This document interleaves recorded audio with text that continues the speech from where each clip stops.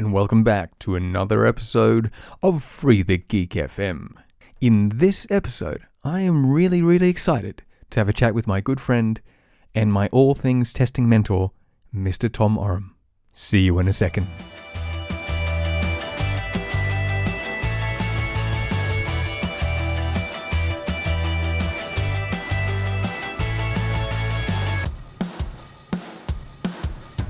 And welcome back to another episode of Free the Geek FM. Specifically, welcome back to the Kicking It Off Again episode, if you will. I know, guilty as charged, my hand is in the air here, though you can't see it. There's been a bit of a lag in the episodes recently. I know I promised that it would be out every 2 weeks. It was for quite a good chunk of time, let's be fair. But then it stopped. I can only sort of say hand on heart, I am sorry about that. Just briefly, there is a reason why, and it ties in with a change in the theme of the show, of the podcast from here on in. And that is basically that I took on too much work. Specifically, I was working on a side project, or sort of a couple of side projects as I was. You'll find out why I say that in past tense. I was a freelancer, full-time freelancer for a good chunk of the last 2 years. I was working on a whole, sort of series of work and had the good fortune of taking up a near full-time role with a wonderful company based out of New York City called Refinery 29.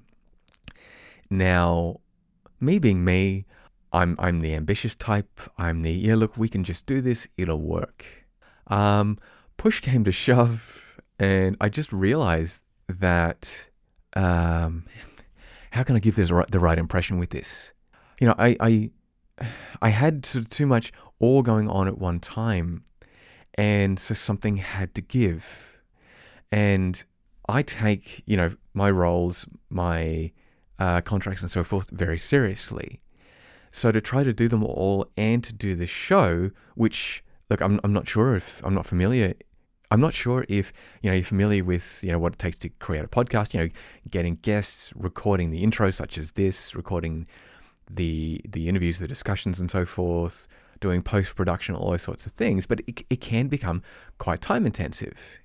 And to do everything that I was doing, I'm going to kind of sound like I'm doing enormous amounts of praise, taking this wonderful new role on, plus my side project, plus this podcast, it just became too much. I should say, plus, being a father, being a husband, something had to give. And unfortunately, for me, it had to be the podcast. Now, since that time, I've sort of reorganized myself.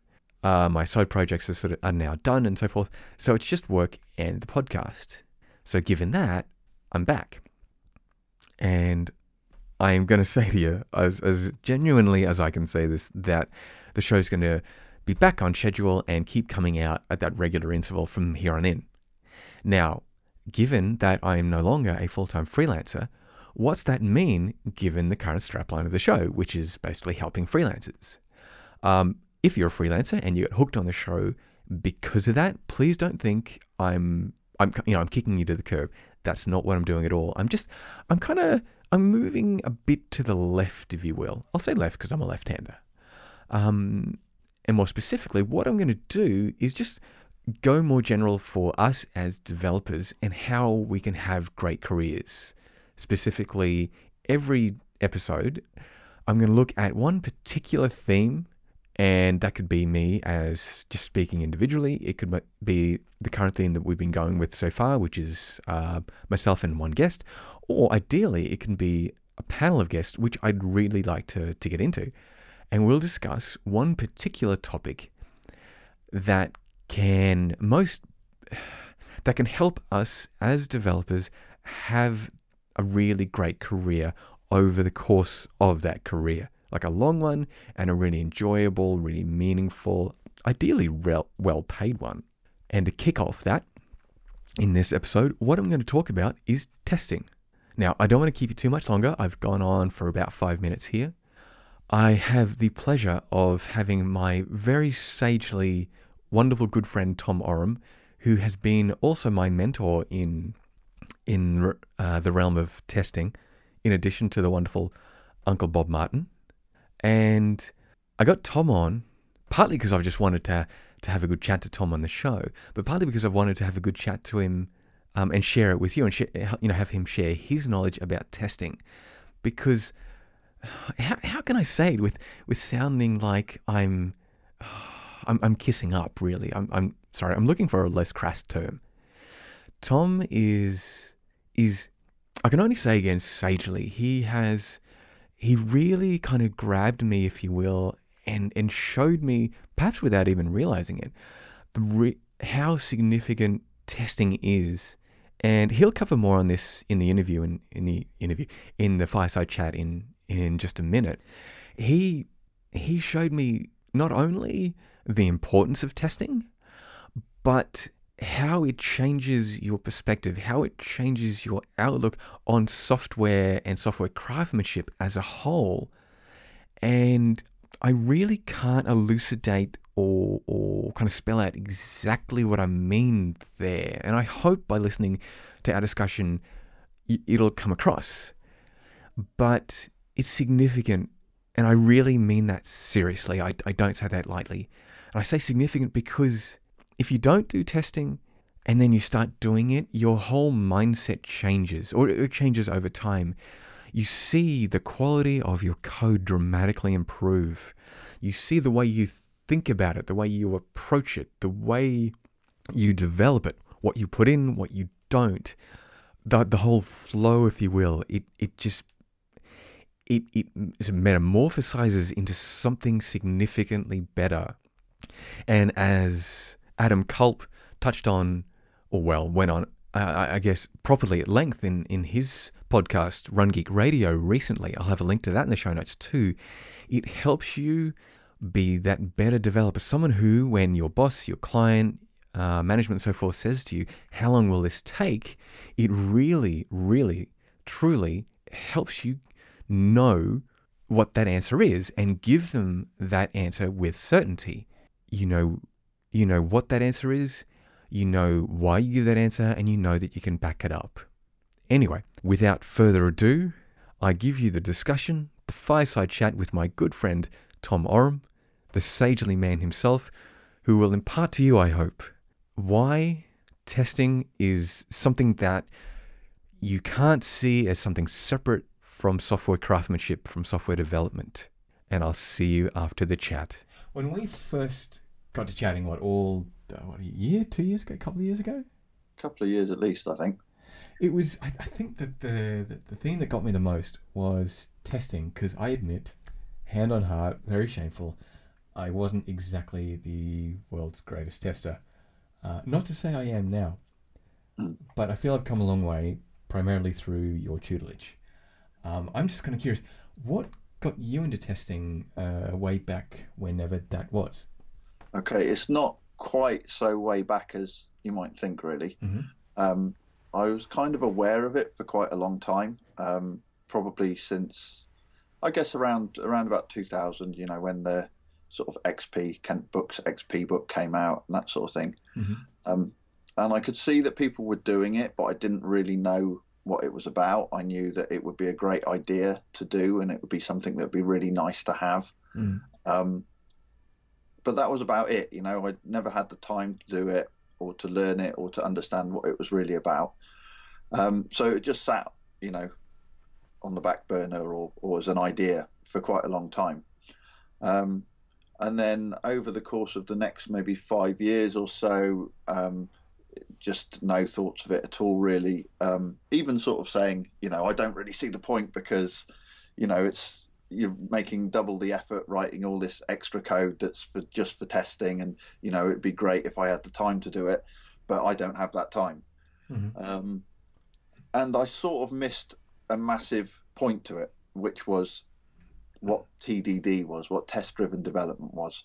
Mm-hmm. I hadn't realized that test-driven development wasn't necessarily about testing, but it was more about driving the development.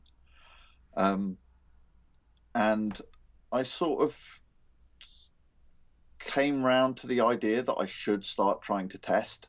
And I started just, looking at the PHP unit framework was where I kind of started with it, worked out what it did, had a little play with it, and kind of stupidly missed all the resources that were available, all the books that were out there, all the videos, everything that's out there on the net now that you can go and read about how to do it. I sort of missed it all and just kind of worked it out myself and made a huge mess of it. I made the project I was working on, I made a test suite that was pretty harmful, really. To change anything was much more effort fixing the tests than it was fixing the code.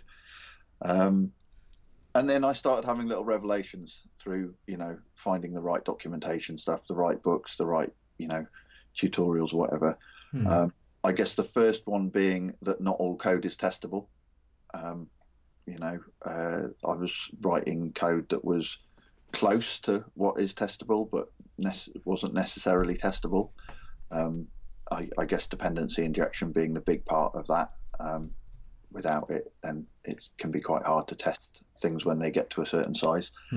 And then realizing that test-driven development was a design process more than testing process, and that was the kind of big realization, really, that it wasn't just about writing the test first, was that what I'd heard. So I thought, well, does that mean that you write a whole test for a whole unit or class that you're trying to create and then write that? I hadn't really clocked onto the idea that it was an incremental process, that you write the smallest test possible, and that leads to the actual design of your code. Okay. So it was a long process.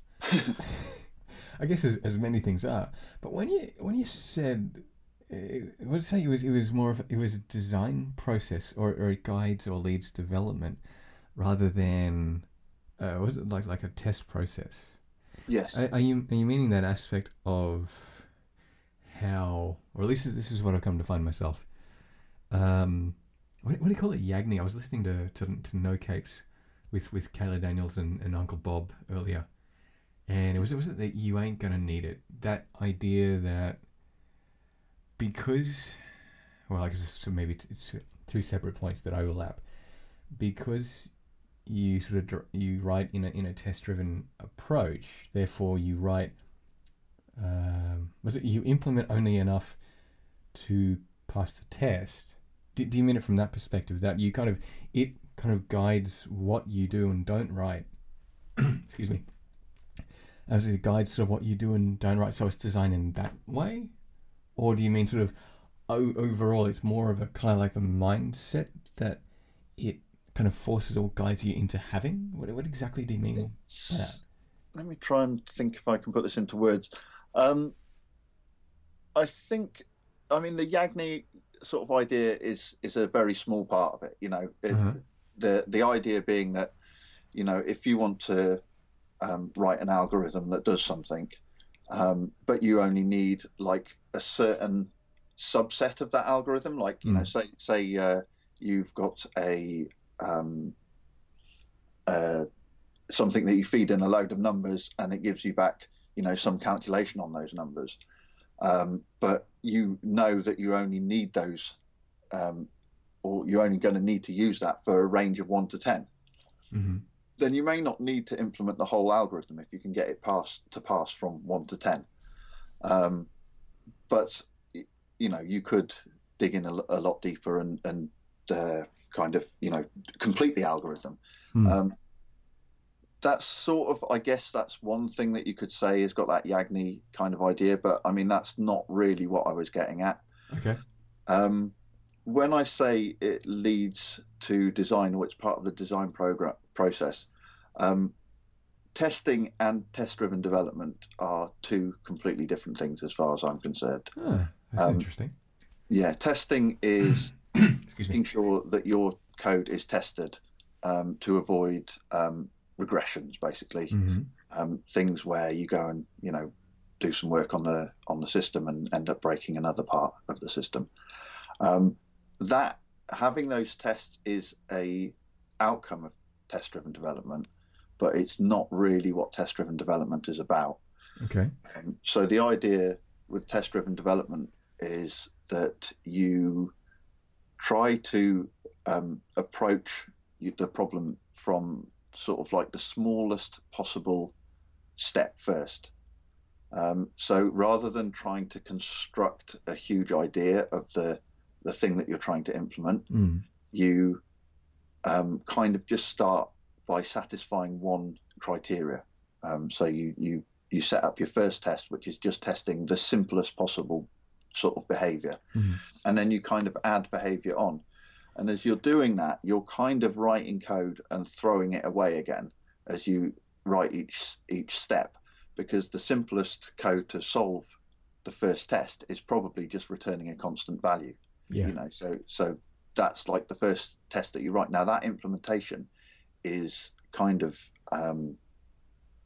it's useless. It's just return one is no good to anyone. But as you write the next test, you throw that away and expand on it. And as you do that, you sort of see the shape of the code emerge from that, rather than trying to make it so that you're writing the code that you'd already thought about. And often, the solution is simpler, more elegant, just better structured than what you thought about before. And then that sort of leads on to how you actually interact with individual or multiple units. So I'm sort of talking there about, writing the test for one little unit of code. But then when you start saying, well, how does this unit interact with this unit? Then it starts to kind of lead you down a path of, seeing how they interact, or where the separations are between these units. Okay. I hope making sense. So, it is. And I see what you're saying. And from the increasing amount that I do with it, it makes an enormous amount of sense. And I found that by following at least my own version, if you will, and I say my own version because it's still a learning exercise in progress, that the code I wrote became better, or I became more comfortable with it. Primarily, I guess it's for two reasons, as you said. It's that thought process that changes. Instead of, okay, here's how I would write this, blah, blah, blah, blah, blah, blah, blah, and can I check it later, if at all? Instead, it's, I guess you have written it perhaps like leaner, simpler, without certain things that you might have thought were involved. Whereas when you had the test there to sort of kind of, I guess, challenge you to truly think about it, the resultant code, as you said, I think is better and cleaner. And also having sort of tests in place to verify the existing functionality is also, I think, fantastic, because I think maybe for peace of mind. Yeah, absolutely. That becomes invaluable. As the system grows, having that safety net there, for lack of a better word, just makes your job so much easier. Well, exactly. And then that common that common critique, and I'll cite Uncle Bob again. I'm not sort of doing like worshipping the altar of Uncle Bob, for want of a better metaphor. It's just between the two of you, I've just it's really changed my whole kind of perspective on software development. Anyway, so I'll stop doing the massive plugs and the fanboy thing here, and simply say that you have the test in place, and it generally, I think, avoids that moment of, okay, hi, we have a feature request, can we do this? Oh yeah, of course we can. Change something over here randomly out there in the wilderness, something breaks, and you go, but that shouldn't have happened. Why did that? But I didn't, quote, doing my air quotes here, touch anything related to that. And to perhaps, not segue, but I had a situation in a project I'm on at the moment where there is, I think, sort of quite a heavy amount of code coverage. And because I went through and I thought, okay, here's next feature.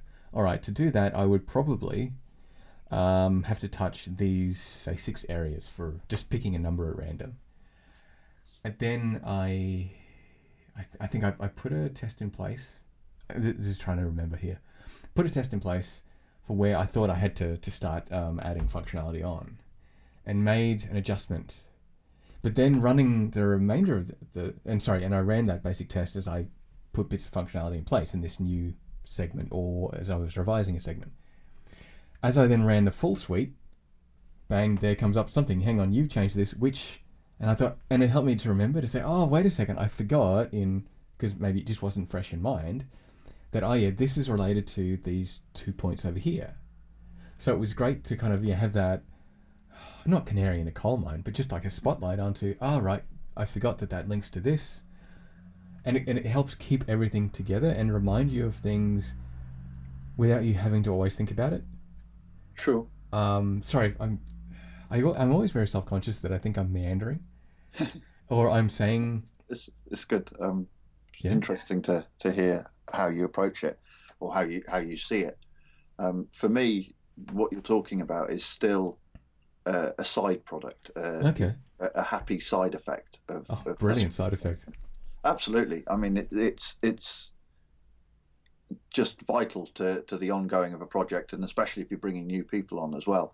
But Mhm. there's kind of like there's sort of benefits before that, which Okay. is the test driven development side, the test driven part, Mhm. that the actual design of your application can be, heavily influenced by the way that you write your tests, and that's kind of that's what it's sort of about for me.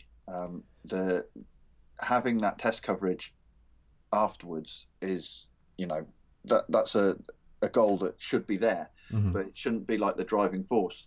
See, I think that like code coverage in a way is often used like a metric that's sort of meaningless, really, because um, if you're doing test driven development, there should be no way that your code coverage can't be, as near to 100% as it can be, Okay. because no line of code should ever be written without a supporting test. Um, so quite often, I think, if you're writing sort of code and you've got your code coverage tool running there and you're adding tests to fill the gaps, Mm. it's kind of working backwards, and it's sort of you're still missing. I mean, if you do that, it's great because you've got tests covering your code. Yeah. You're going to avoid a lot of breakage, but there's also going to be gaps in your test coverage which you're just unaware of because you never saw that red failing test first to prove that there's a test that's going to break. When this is changed, with the exception of this mutation testing, which has kind of popped out and been a bit of a thing over Christmas time, I guess. The Humbug test suite or testing tool was released. Okay. I've not had to play with it, but have you seen it? No, I haven't, but I will scribble a note right now. Yeah, I've not had with it, but the idea being that it will run through your code and change bits of your code and make sure that tests fail, to ensure that coverage is there. And I think this sort of thing, and again, code coverage checking tools are useful for legacy projects which have no code coverage, and you're trying to raise it up, Yeah. and make sure that you're never kind of like adding more code and lowering the coverage. But in terms of, if you're starting a fresh app and you're doing TDD, then your code coverage should always be, complete, really. Do you have on the term of coverage? I hear people seem to say a lot about that. It should be at least X%, which is usually somewhere from about 80 to 82% up to somewhere near 100. Or it should be really high. Is it? Maybe I've got two questions coming out of this. Right. Do you have like a magic number? Or I shouldn't say magic number. It's like a specific figure. It should be at least this. And then secondly, why? Okay. Yes, I have got an answer to that question, and it's not quite a simple magic number. Okay. Didn't figure it would be. No. There's different levels of testing and different types of testing. And I guess what I've kind of primarily been speaking about so far is TDD unit testing. Now that stuff, like I sort of said earlier, you can it works well on code that's testable, and if the code has been written out of the TDD cycle, then it's obviously testable. Um, but then you sort of have your integration tests, your acceptance tests, things that check the system at a much sort of higher level. Mm-hmm. And with that stuff, you sort of test, you quite often will test end to end. There may be stuff that you might mock out. You might mock out communication to external services. Mm-hmm. You may or may not go through your user interface. But this stuff will cover, the path through the code right from end to end. But it's not as granular as the unit test. The unit tests will test every single possibility through the bit of code that it's testing. Mm-hmm. So check every path with, sort of all relevant values. Whereas these sort of end-to-end type tests will cover less sort of edge cases and everything. So the idea is that they're caught by all the unit tests, they're covered by the unit tests, but it tests that the behavior of the system is as expected. Mm-hmm. So it's quite interesting to think of it like a pyramid. There's something called the testing pyramid. It's one of these triangles with unit testing at the bottom. You've got sort of integration testing in the middle, and you've got acceptance testing at the top. Mm-hmm. And the idea being that the bottom of the pyramid's wide, so you have a lot of unit tests, and then you have slightly less or lesser amount of integration tests, and you have a lesser amount of acceptance tests at the top. Mm-hmm. But they sort of support each other, so you can have few acceptance tests, but they're supported, all the edge cases, all the little sort of niggly kind of error conditions that could happen or whatever, they're all covered by your massive unit tests at the bottom. Mm-hmm. Now, when I'm kind of writing stuff, I tend to separate the business logic from all the UI, the database interaction, everything like that. Mm-hmm. So, I don't know if you're familiar with hexagonal architecture or something like that. A little, yeah. It's on my active reading list at the moment, which is always huge. I'll just the short answer. I'm aware of it. I'm just not too actively familiar with it. Okay, so it's not necessarily all about that, but this sort of idea, the idea with hexagonal architecture is that the hexagon is sort of in the center, and everything within that hexagon is like your business logic, your domain logic, the code that deals with the rules of your business or the system you're trying to model. Okay. Everything outside of that is all the communication that goes on. So that's like talking to APIs, talking to your user interface, your database, all that sort of stuff. And the idea being is that everything within the hexagon doesn't know about anything outside it. Okay. Yeah. So you use sort of dependency inversion to mean that you plug the services from the outside into it. So you'll use the sort of adapter pattern a lot. Yeah. So given that, you sort of want to put as much of your business logic inside as possible. You want it all inside there. And then you'd have like, thin layers to your user interface and so on. And to answer your question, everything inside that hexagon for me should be 100% code coverage for testing. Okay. Yeah. Yeah. So I think that anything less than that is no good really. It will happen by accident. You'll miss a little thing here and there, but you shouldn't do. If you're following the TDD cycle strictly, you should never miss. You should have 100% code coverage. Okay. Outside of that, you want to keep those layers as thin as possible, and then, like I said, you cover that using your acceptance tests and your whatever other end-to-end testing you have. And I think that's that should be high. It should cover everything, but it's not done in that granular, line by line, sort of statement by statement approach. So it's a bit, I don't know, a bit sort of gentler, but you have less code there to test. Okay, all right. Here's another question.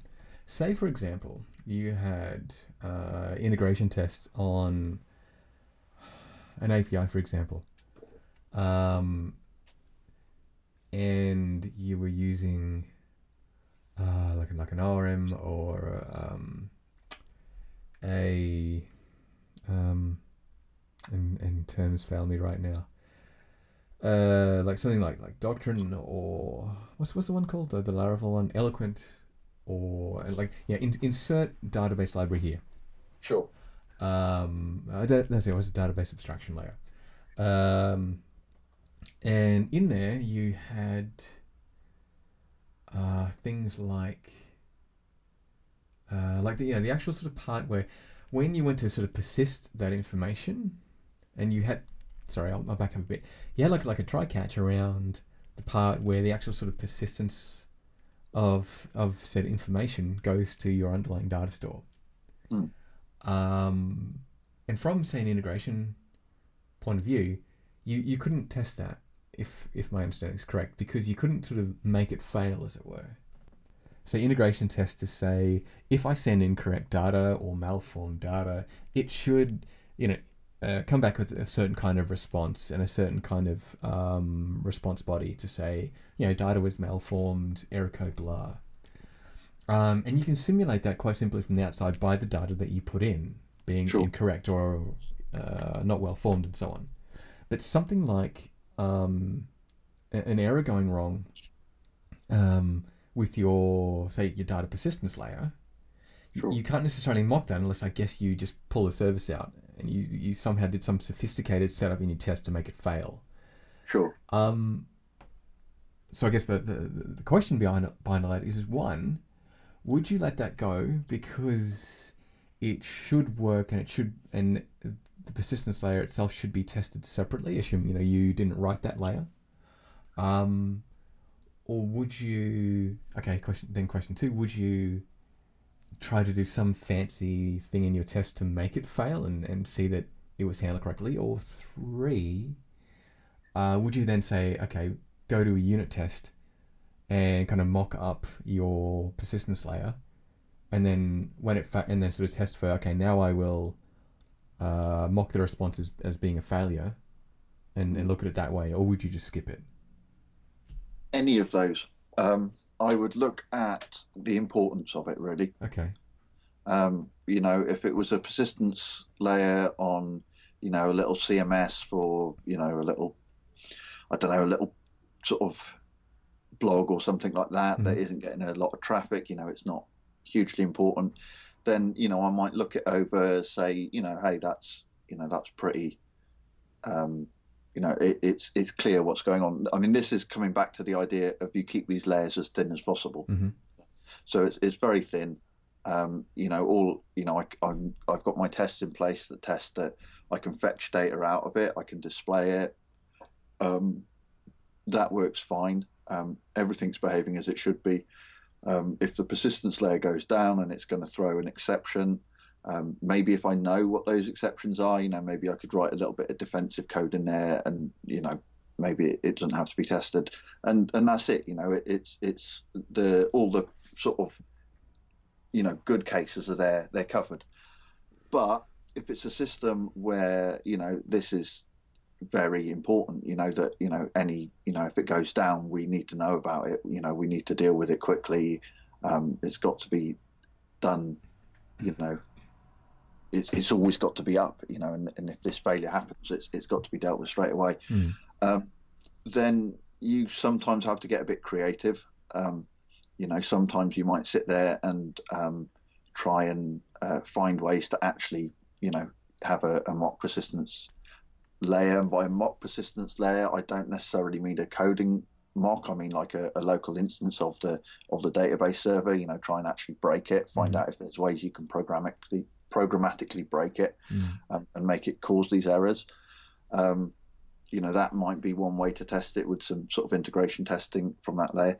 But another way, again, is to separate it even further. So if there is logic in your sort of this integration layer that you're testing. So say it takes a data structure in, and from that it builds a map, a hash, an associative array, and then it passes that into some database library, insert method or something like that. Just separating out that insert method and basically completely isolating just the calls to the database and then testing everything sort of within there, Mm-hmm. and and just being sure that all exceptions that could come from there are then mocked out, and you test them and catch them in the area that you can test, the sort of layer in between. Am I sort of making sense? Yeah. Makes sense. I was just sort of curious because I just looked at it and partly maybe I was just being a bit pedantic on pushing my own knowledge. Like I wanted to make sure that I had it right. But then, and what I mean by right is, this should be an integration or this should be a unit test. But then I was kind of wondering, is there such a thing as, are the rules just sort of so hard and fast, or is it really a kind of a case by case or a good judgment? And good judgment, I Yeah, guess, coming from experience. sure. Um, I mean, I think it's much like many things. There's hard and fast rules that are dictated by, you know, um, experienced people who have done a lot of kind of research into this. They've mhm. tried it out. They've got a lot of experience with it, and these rules come out in their form, but um, they're sort of there to be broken. Mm. So I think that when you're learning these processes, and probably this goes for anything really, when you're learning it, you should really stick to these rules, Mm. and sort of do them sort of diligently, even if you feel that they're kind of hurting you. This is from a sort of learning perspective, Mm. rather than maybe a actually working on production kind of Mm. perspective. But you should stick to these things, and then find, through experience and doing it enough, you'll start to find where the edges, where it's not appropriate anymore. Um, Okay. and a great example of this, you referenced Uncle Bob earlier on, who's obviously a very well known and experienced person in this field, sort of a leader really. Mm. And he does this series of videos called Clean Coders, Mm-hmm. Clean Coders, um, and he, for the first 30 odd videos, he was hammering home TDD, TDD, and then he did an example, and stood there and goes, right, I wrote all these tests last, and I didn't do little unit tests like this and all of that, and he said that he had quite a think about it, before releasing this video, and had a real strong sort of question as to, should I be, telling people to do this? Mm-hmm. But the fact is that what he was doing was appropriate to what he was trying to achieve. That problem was not something that could have been easily achieved using the normal unit test TDD cycle. Okay. So through his experience of that of testing and software design altogether, Mm. he came to the understanding that this is the way that's needed for this situation, and that will probably be the case with any system that you build of any size. There's going to be areas where you're going to have to go, is this the right way to do this? Is this the the most pragmatic approach, if you like, and you have to adjust it, but be sure that you're still doing a professional job. You're still making sure that the coverage is there, the system works, and everything is done well. But getting to the point where you can make those decisions, I think, just it comes from experience, and never stop thinking. Mm. When you're doing this stuff, never really kind of get comfortable in that the process that you're doing is the right process, and if you just keep doing it forever, it'll be fine. Always question it. Always Mm-hmm. think about is this seems to be working. It's taking me a bit longer than I think it should, or maybe I'm writing tests that just look too big. I'm Mm. having to do lots of setup in order to do my test. Why is that? I'm creating a lot more things than I should, or I'm creating classes that are huge, and maybe they should be smaller. Any of these things, anything that you're you're looking at and thinking, is this the best way I can do it? Spend a little bit of time thinking about it, and from there, I think, that's where deeper understanding comes from. Okay. Well, I mean, I guess that makes a lot of sense because I've often heard it remarked that the essential job of a programmer isn't actually to type; it's to think. Mm. It's like how many lines did you produce today? Well, it's kind of an irrelevant metric in that if you produced 1,000 lines and well, I don't know, even any or all were wrong or pointless, then it's a pointless sort of metric of quality. Um, Looking at okay, here's another hypothetical, and perhaps this is kind of getting out of testing more into the mantra of what makes for a proper commit. So if I am going out, like segueing out that way, then let me know, and or maybe we can just explore it. Yeah, But let's go with it. but for example, say on this other project I was working on, it was a Zen Expressive project. And I sat down and I thought, okay, now here is my next unit of functionality that I need to, or my next ticket or whatever, or feature that I need to implement. And yeah, I think this actually is getting out into like more the commit, but whatever. And you sort of start to like you do one bit, but then and because you legitimately think that's a good place to start, or it seems most obvious. But then as you do that one, you realize you actually can't finish that one until you do perhaps maybe one or two other areas. Would you, and I'll try and keep this on to testing, would you sort of leave the test in place and keep leaving it fail and then go work on those other areas, make them work, which in turn, I guess, would lead to your original test passing? Or would you sort of stop and only kind of work on the area that you could pass first, and then do the one which I guess it depended on second or third, and so on? Sure. Um, I think what you do on your own computer and in your own development branch is sort of up to you, really. Mm-hmm. Um, you know, you can kind of do whatever works best for you in terms of um, how you can keep your trail of thought there. Mm-hmm. The question is, at what point does that get merged into the master branch? Mm-hmm. And again, it's on I guess on a project by project or team by team basis that you have to make these decisions of your protocol, your conventions. Like, generally, I think it's probably quite widely accepted that the master branch should always be green. Mm-hmm.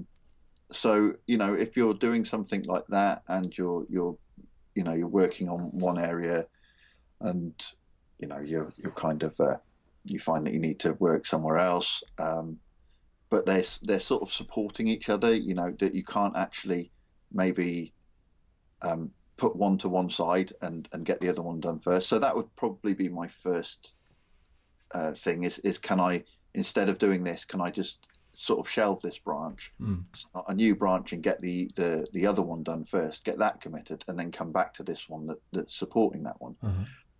If I can do that, then that would probably be my choice. Mm-hmm. But if you're putting a lot of things together that need to be put together, I wouldn't like the idea of committing broken tests to the master. In rare cases, I might put something that's pending in there. Mm-hmm. But if it's red, then no, I wouldn't put it into the master. However, if I'm working on something and it's the end of the day or something like that, I'll quite regularly commit a failing test to my branch, Okay. to my development branch. For the simple reason that the next day when I come back and I sit down at the computer and I don't know what I'm doing, I just run the test suite. You get red, and straight away your head's back in the thought process you were in, the day before. That's interesting. But yeah, ultimately, I think you've got to, come to some idea with your team as to what works best for you. all right, okay. This is kind of turning out to be really fun because as I got sort of one more question, I then think of another one. Can I just sort of inject there just Yeah. one second, which is that the other thing that I'd question about that is that whether or not the feature that you're working on, the ticket or the planning Yeah. is right. So, maybe it's not so much an issue with the testing and how you do it, but maybe the choice of the feature that or how you've split up the features Uh-huh. or ideas might be something that might be worth looking at instead. Okay. Well said. Mm, Um, I admit, like the project in question was on one of those proverbial we need it sort of tomorrow kind of deadlines. sure. So certain things in planning were skimmed or skimped on a bit. Although I was very happy to sort of say in that case that testing was something that I was huge on. I mean, I guess I come to learn the differences as you're explaining it between TDD and testing. It was still that testing as a was a central component for me, and I sort of see it like night and day. You know, you can't say that you're doing software development without testing in place. Sure. I guess I'll have a more nuanced answer as I come to understand it better. But yeah, and I don't know, anecdotally, I don't know whether it went over well with the client in question or just the way I said it was like, okay, great.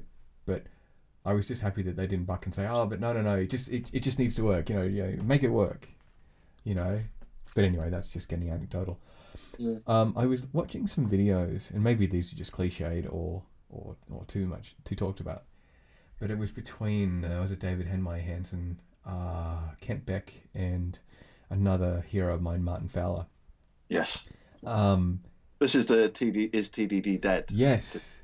Yes. What do you sort of think about the opinion or the point that he raised? Where, and I thought it was good how he raised it when, not when he was called on it, but when Martin, I think particularly perhaps more so than Kent, pushed maybe him to explore his own thinking. When he said he had his concern at times with TDD was that he felt it was kind of almost like at a religion level of you have to do these things and it's just how it is. Whereas he said the way he thinks necessitated at times that he would just experiment and go, well, I don't really know I don't have a clue at all how I do it. Mm. So, for whatever reason, it's a new concept, library, so on. So I'll just experiment and go, all right, now it's kind of clicked in my head. Right, and now I can take that kind of test-driven cycle. And when he said that, I thought, okay, that makes perfect sense.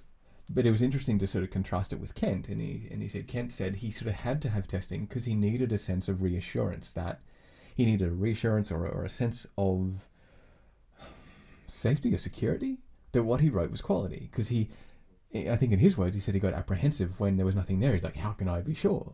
Sure. How can I know that random use case here will cause it to break? Um, how do you feel about, and perhaps you've answered it by all the things you've said so far, but about that, you kind of just fiddle and you play around with it and perhaps come back to it later. Is that okay? Or would you just kind of, Yeah, we all do that. We've got to do that. I mean, that's something that we do just to try things out that we don't really understand. mhm, Um, but should it go into production is my question really. mhm, Um, in both of those situations, I regularly end up in both those situations. One where I don't know what I've got to do next. I've not thought about it enough. I've not kind of, maybe I'm feeling a bit under the weather or something like that. My mind's just not on the game yet. I need to kind of, um, you know, sort of spin up some way. And mhm, where do I start? Maybe it's a slightly more complex project problem than I, was sort of originally aware of. mhm, And often, in that situation, I sit there and think, right, what am I going to do? Am I going to, add this class here? Am I going to go and adjust this one here? And just the simple act of writing the first test, an acceptance test, mhm. um, starts to clarify that. Okay. And as you write more tests, the ideas kind of, they form a bit. Now, I'm not saying that you shouldn't think ahead. I mean, test-driven development requires you to think ahead, but sort of in a sort of slightly different way. You don't need to sit down and analyze everything you're going to do, but you do need to be thinking what I'm trying to achieve here and how this is going to go together. So quite often tests are my way to, get myself, to understand where I'm going. But there are other times where, I'm not doing that at all. I just want to try some idea out. Maybe I'm trying a new language out, maybe I'm trying a new library out, or maybe I'm trying out something that I just don't really understand, and I want to have a play with it, and I don't really know what I'm trying to achieve. In which case, yeah, I'll sit down and I'll write some code and I'll play around with it and I'll get it working and I'll, hack things about and tweak things about, and that's fine. But I won't put that into production. Okay. I mean, even if I do it on a project that I'm working on, so say I've got some idea for something that I need to do, and I hack it together without doing test-driven development because I just want to see if it's going to work or something like that. I'll do that, and then before I commit it, I'll literally comment out all the code. I'll comment the whole lot out, and then I'll start writing tests because I need to test. I've got to have a test if I'm going to commit it, but I'm not going to guess what tests I need. Because, if I look at it and I go, oh, well, I think I need to test that and I think I need to test that, then I'm just not going to, cover it properly. I'm not going to do it right. So what I'll do is I'll comment out all the code and I'll start doing TDD to introduce each line.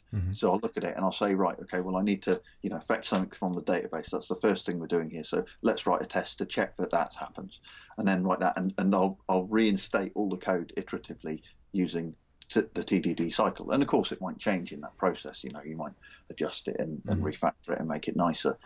But yeah, I'm sort of strongly believe that if your code's going into production and it's something which is suitable for test-driven development, which is probably like 95% of the code that you're writing or something, then I will make sure that I test drive it even if I've already written the code.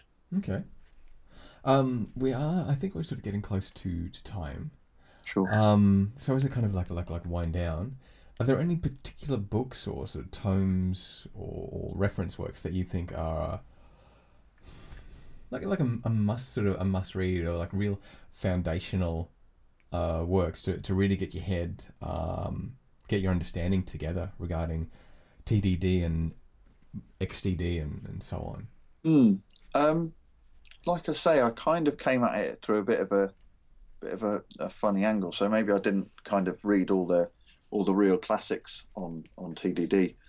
There are some great ones which I've read retrospectively. But so let's say from the point of view of PHP, Chris Hartjes, I hope that's right, Hartjes, is that his name? So. Yeah, his stuff is obviously invaluable for PHP developers, and that's definitely a good place to start. Interestingly, one of the books that actually got my head right into it was a C++ book by a guy called Jeff Langer, I think, and that was called Modern C++ or something like that, and that had some great approach to TDD. However, if you're not a C++ person, maybe it's not the easiest way to go into there. But for me, I guess in terms of the whole mindset and stuff like that, I think that things like the XP book by Kent Beck, even like Software Craftsmanship, it's a fairly recent book by Sandro Mancuso. Is it Mancuso? I'll check that. Let me double check. Mancuso, yeah. So what was his first name? Sandro. Okay. Sorry, I'm just scribbling madly. Yeah. They're not about TDD as such, but they're about the whole kind of, the whole way of learning and developing, this kind of learning culture in yourself as a developer, and using the correct tools for the job, to do a professional job. And, XP and Software Craftsmanship both cover that. But then in terms of actual learning the basis of TDD, I mean, I really think that, doing some katas is always a good idea. Um, you can find endless amounts of katas online, people doing them. Specifically, Kieran McNulty has got two that he's done. I think they're on Vimeo. Two katas in PHP, so relevant for PHP developers. And you can just watch these and have a go at them.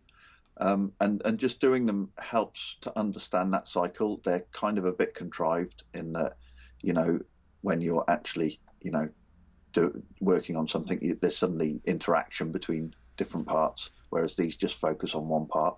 But just for learning that red-green refactor cycle, katas are fantastic. Okay.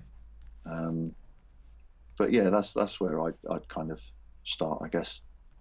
Obviously, for people who aren't doing PHP, there's plenty of other resources, and that's something I'd like to kind of sort of say as well. For people that are doing PHP, look outside of it. There's a lot of resources, a lot of history in other languages out there that Okay. definitely be learned from. Awesome. All right. Well, I think that brings us about time. It has been a wonderful chat. As I find always, I just love to sort of do these things and just listen, and occasionally sort of try and sound intelligent and hopefully ask intelligent questions. Is there anything coming up that you want to plug, or a conference you're going to that you think would be worthwhile, or anything like that? Yeah, I'm not actually making it to many of the PHP conferences this year. Or any at the moment. I haven't bought any tickets because they've kind of collided with other ones. So I've managed to get tickets to something called Socrates UK. And there's a number of Socrates conferences around.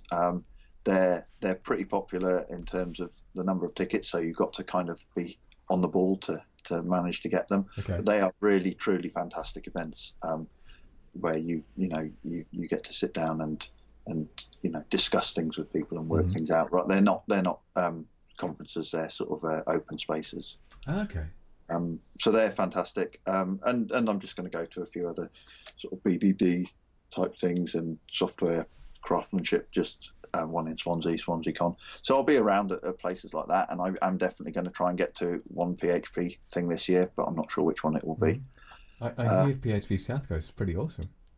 I loved it. It was fantastic, and the lineup this year looks fantastic. However, it clashes with something else, so I'm unable to.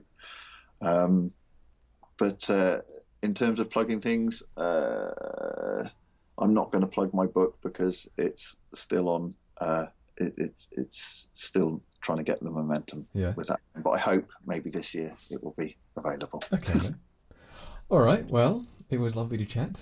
Likewise, I hope I said something interesting. And very much so. Absolutely. And so what did you think of the chat with Tom? Whether it was all the various points that he mentioned, whether it was the books, the conferences and so forth. I really hope, it's my honest truth hope, that you got as much out of that as I did. I mean, what did you think? Do you think Tom was as sagely as I introduced him or portrayed him as being? I think so, and I hope, if you're listening, Tom, you don't think that I'm kind of flattering you. Sorry, I was stuck for the word. I think it's like I'm nearly 40. These things happen, right? But I really feel that there was so much in there, and it's my heartfelt belief that if you get into testing, if you're not a tester now, but if you take the time to take it on, and you're genuine, and you give it even 2 solid months of doing it day in, day out, and learning and absorbing as much as you can, from people like Tom, from Uncle Bob Martin, from so many other people within the PHP community or the wider development community, I really believe you will change your perspective on what software development is. I mean, I'm only partway through the process. I consider where I am an early stage along the road. But even so, I've learned so much. I feel I've improved as a developer, as a software craftsman so much already, and that there's so much more time to go and so much more that I can improve. I hope that you'll give yourself the opportunity to have this experience and to have this growth, and that I hope that it does happen for you as well. I mean, I'm dead set confident it will. I hope you got a lot out of the fireside chat, that perhaps you'll consider, listening to it a couple of times, or, going back to certain parts with Tom, where he's, giving absolute boatloads of great information, and that you got a lot out of it. And one last thing, as always, I would ask you, please, could you take a moment to go to iTunes to give the show a rating? Whether that's just a click, I reckon a 4 or 5 star, or a bit further and leave your thoughts, leave how you feel about the show, what you're finding good about it, what could be improved. Every little helps. And I look forward to seeing you in 2 weeks with the next episode, where I have a really interesting fireside chat with Adam Culp. Looking forward to your company then.